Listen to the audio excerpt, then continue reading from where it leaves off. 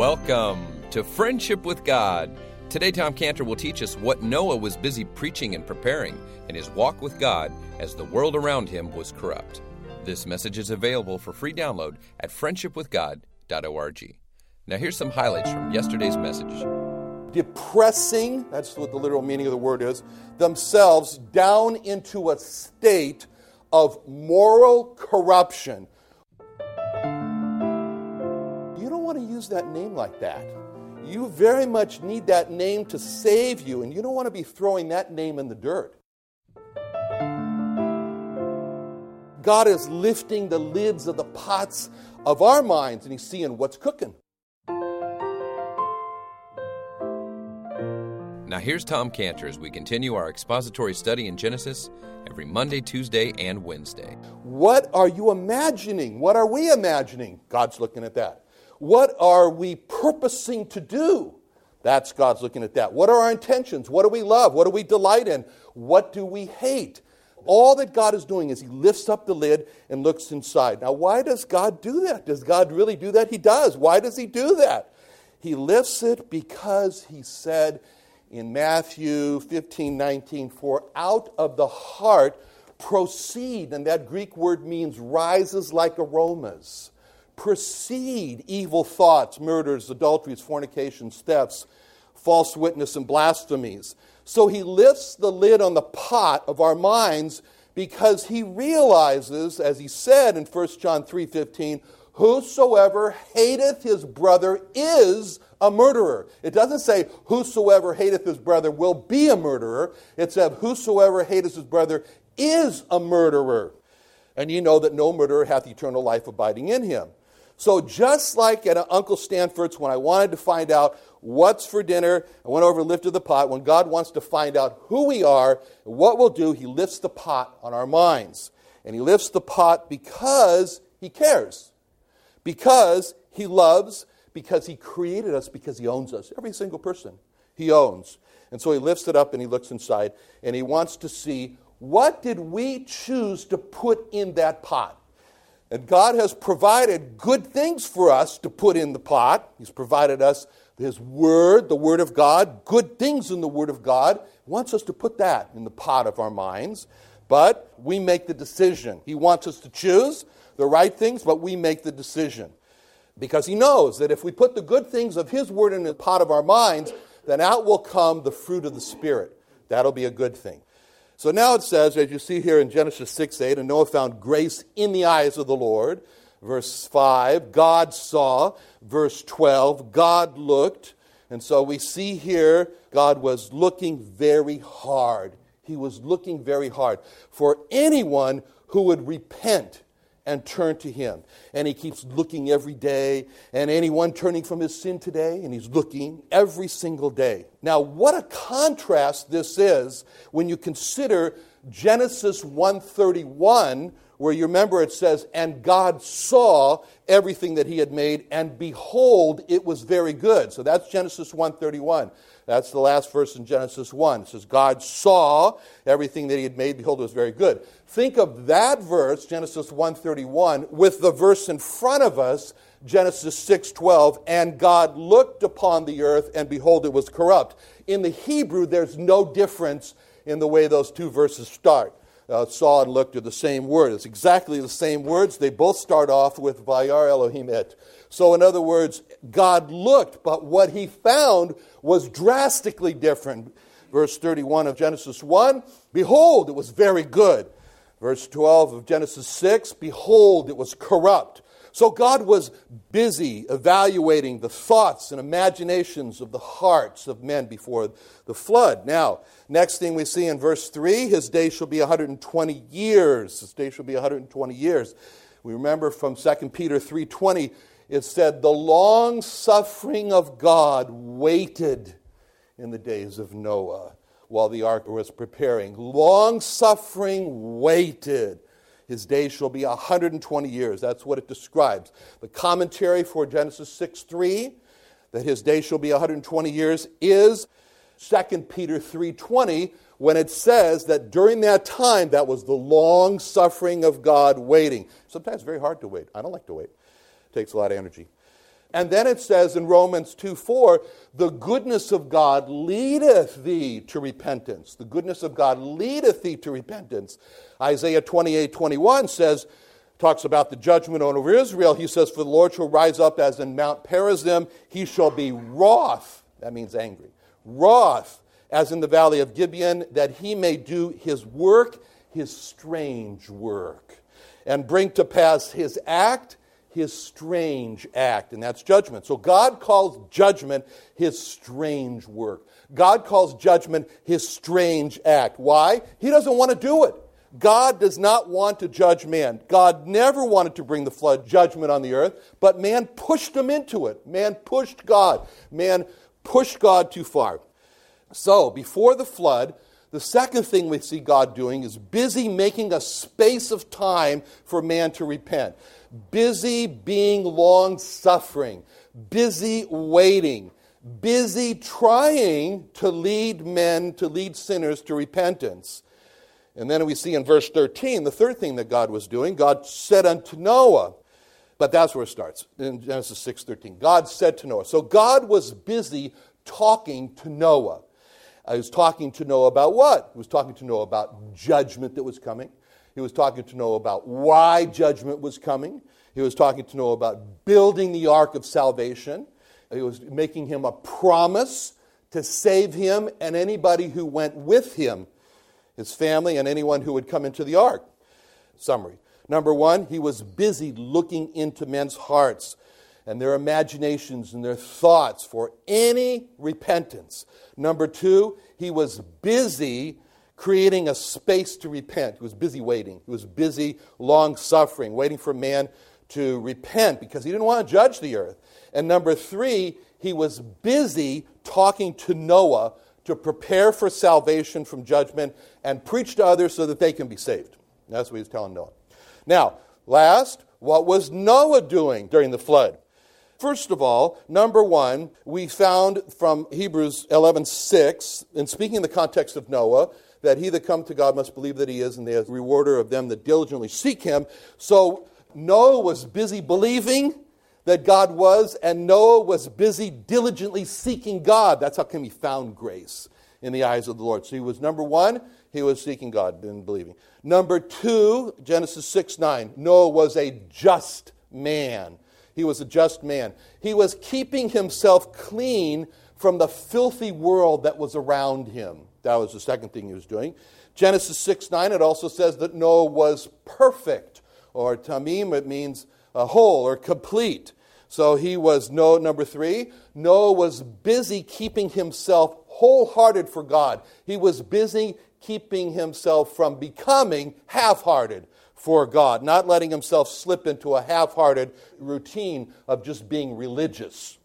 And then it says in 2 Peter 2:5, Noah, the eighth person, a preacher of righteousness. It says in 2 Peter 2:5, a preacher of righteousness. So the earth, by the way, at that time, as we've seen, was a violent place.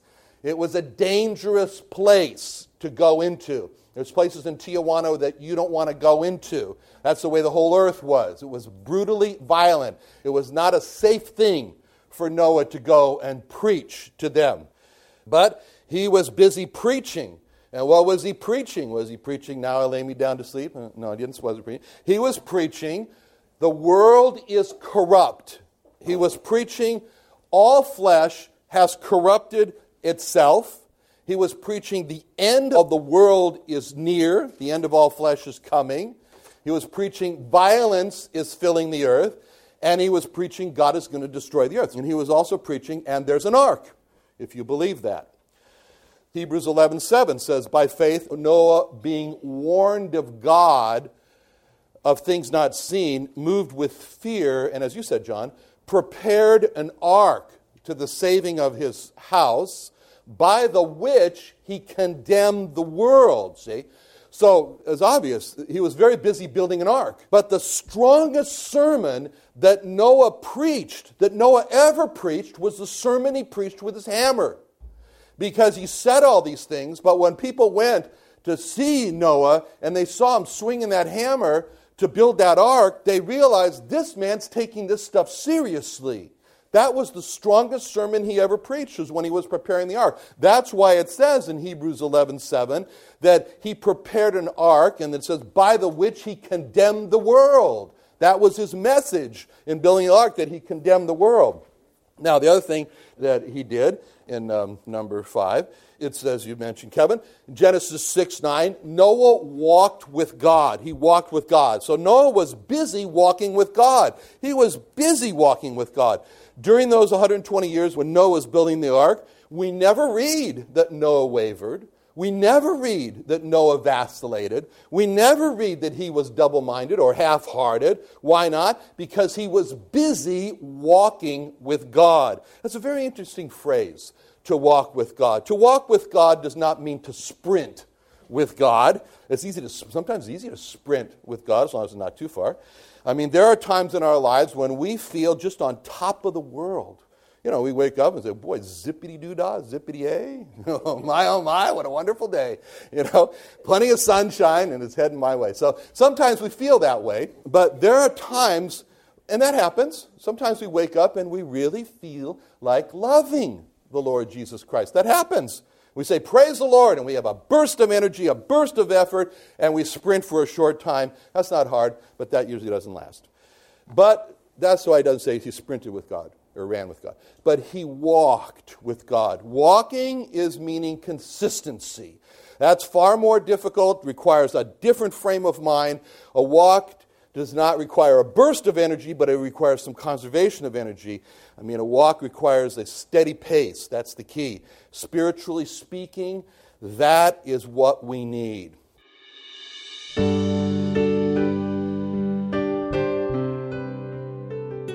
Tom, today you talked about how Noah walked with God. Can you give us a detailed description from Scripture on what it means to walk with God? Yes, it's very important to walk with God.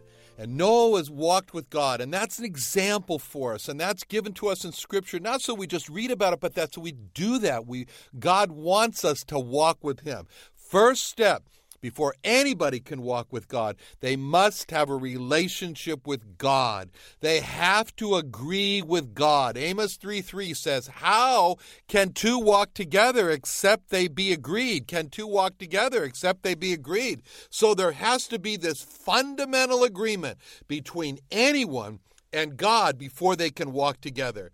And what do they have to agree on? First of all, Isaiah 59:1 says, your sins have separated you between you and your God. There is no walking with God while there's a separation from God. And so what is it that God says that we need to agree with?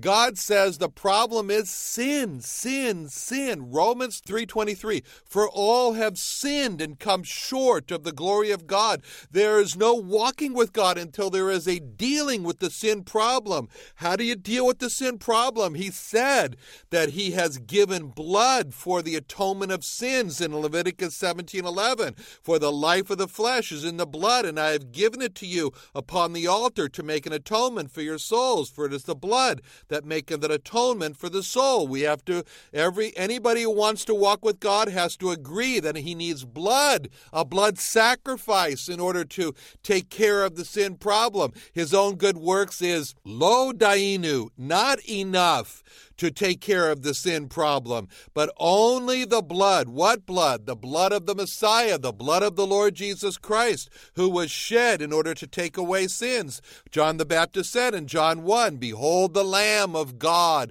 which taketh away the sin of the world. When he said the Lamb of God, it was very, very real, pulling up the image of the Passover lamb. What happened to the Passover lamb? His blood was shed. It was applied to the door.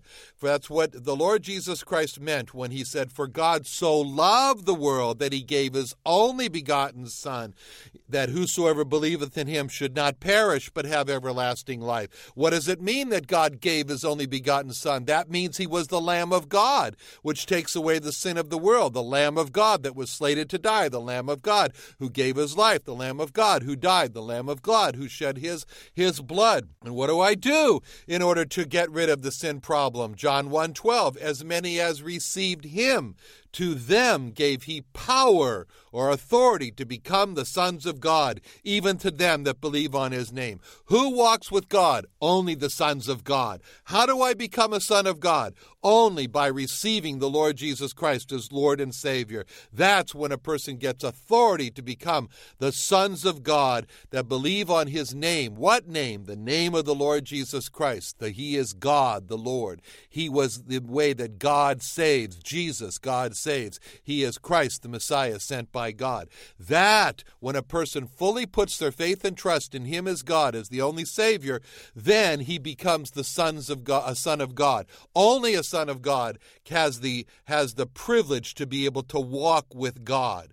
Second, to realize that we need to walk with God. Why do we need to walk with God? Because Jeremiah 17:9 says, our heart is deceitful above all things and desperately wicked. Who can know it? When we realize that our heart is misleading us, it is causing us to become the Isaiah 53 description of all we like sheep have gone astray and turned every one to his own way. Why do we go astray and turn to our own way? Why do we follow the disastrous course that Frank Sinatra sung about when he said, I did it my way?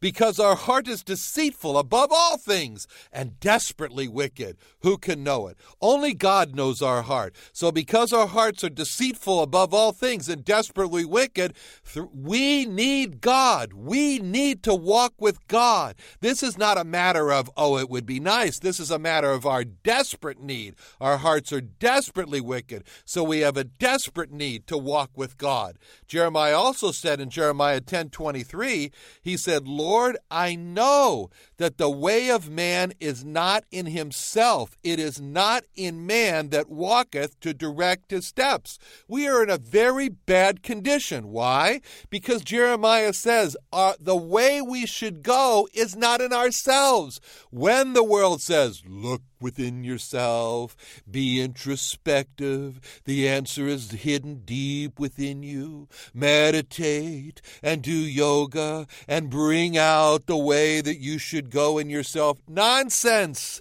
That is the way which seems right unto a man, but the end thereof is the ways of death. Why does man drive over the cliff? Because it seems right, but he doesn't see that the end of that is a disastrous landing in hell for eternity. And so we know that the way of man is not in himself. The way for our salvation came from God, not in ourselves. The way for us to walk and make decisions is not in us. We cannot direct our steps. We made a mess of our lives BC, before Christ in our lives. And so therefore, the great change is we're not going to do that anymore. We're going to look to God, the wonderful counselor, and he's going to direct our ways. How do we do that? By walking with him. There was a time in the history of the Jewish people, it's recorded in the book of Joshua, chapter 9, when there was these men who came and they were enemies of the Jewish people and they were a problem for the Jewish people, but they pretended to be different people from a long way away, and they came with the clothes that was worn out, and they came with the moldy bread, and they came with the holes in their wine bags, and God knew, and God was ready to tell Joshua, but all Joshua had to do was just Joshua and the elders, all they had to do was just ask God, and God says, well, I was waiting for you to ask, but they didn't. Why not? Because they figured, it's okay, Lord. You can relax. We don't need you for this. We can handle this situation. And so they didn't ask counsel at the Lord, and they made a league, which they shouldn't have made, with these men. And the record is in Joshua 9:14 through 15, and the men took of the victuals and asked not counsel at the mouth of the Lord. And Joshua made peace with them, made a league with them to let them live, and the princes of the congregation swear unto them. You see, that's a very bad situation. They ask not counsel at the mouth of the Lord. Every day we should say to ourselves, Lord, I'm beginning my day, and I do not want this to be a day when I ask not counsel at the mouth of the Lord. I want this to be a day that every step I take as I go through my life here, my life of today, that my life of today should be I ask counsel at the mouth of the Lord. Lord, what should I do? Lord, tell me. Lord, I don't want to get to a situation where I say, oh, I'm in this mess because I didn't ask counsel at the mouth of the Lord. I don't know. I don't know, because it's not in me, Lord, to direct my steps. So I need you, so I walk with you. Next thing to realize is that the battle to walk with God is a day-by-day battle, because it's a day-by-day walk. The Lord Jesus Christ said in Matthew 6:33-34, "But seek ye first the kingdom of God and his righteousness, and all these things shall be added unto you.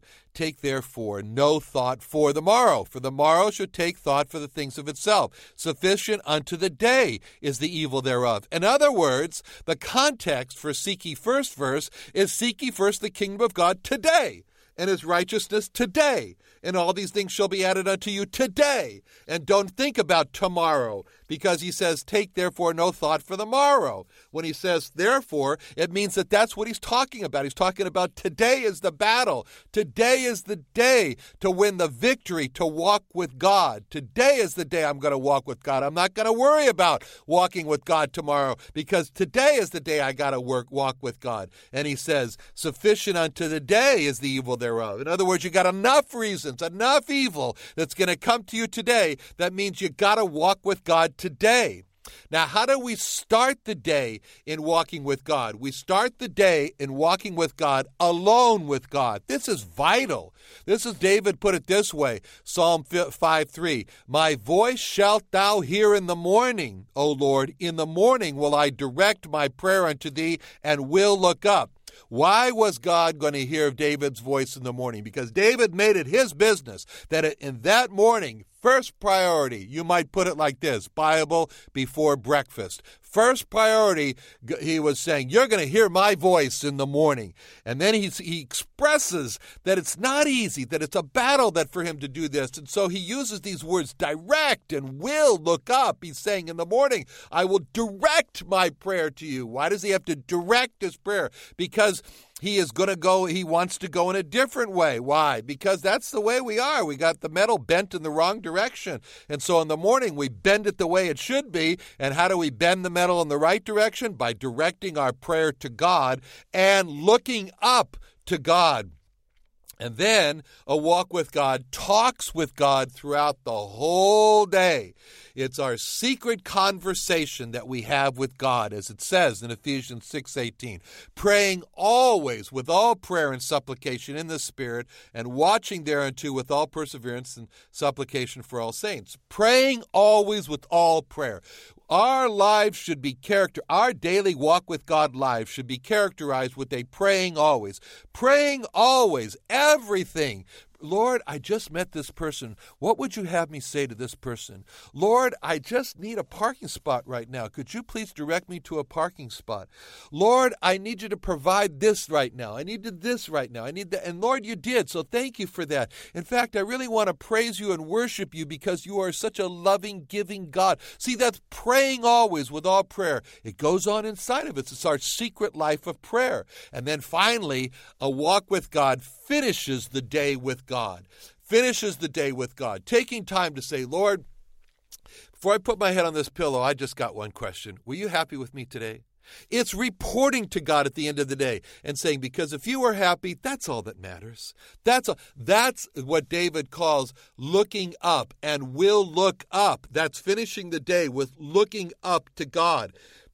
David put it in Psalm 63:6, when I remember thee upon my bed and meditate on thee in the night watches. In other words, it's not the latest show on television you want to go to bed with on your mind, but the last thing on your mind should be the thought that God gave you in the morning. How did God speak to you in the morning? What did he give you by way of a precious thought? A scripture that you read, or something about God that you just lay your head on the pillow, and that's what puts you to sleep. And then David says, so he giveth his beloved sleep. Now, one thing very important in walking with God is we've got to get this straight, who's leading. Psalm 23:1, the Lord is my shepherd. We're not the leader in the walk with God. God is the leader. The Lord is my my shepherd. And a walk with God is not a walk with the world. We cannot walk with the world and walk with God. James 4:4 says, "Ye adulterers and adulteresses, know ye not that the friendship of the world is enmity with God?" It is war with God. The friendship of the world is war with God. He says, "Whosoever therefore will be a friend of the world is the enemy of God." God does not walk with his enemies. And so God walks with his friends. So if we want to walk with God, we need to be a friend of God. If we're going to be a friend of God, we need to be not a friend of the world, the enemy of the world. That's how we walk with God. Thank you for joining us today. As the Friendship with God radio program impacted your life, would you like to let Tom Cantor know? You can send him an email directly by emailing him at tomcantor@friendshipwithgod.org. That's Tom Cantor, C-A-N-T-O-R, Tom Cantor at friendshipwithgod.org. Now again, you can get a hold of all of Tom Cantor's resources and materials at our website, friendshipwithgod.org. That's friendshipwithgod.org. Or again, if you want to reach a lost Jewish person, you can go online or call us today at 1-800-247-3051. 1-800-247-3051. Send a lost Jewish person a Tom Cantor DVD and booklet so that they can know the Lord Jesus Christ as their Messiah as well. Call us today at 1-800-247-3051. Call us today at 1-800-247-3051. 1-800-247-3051.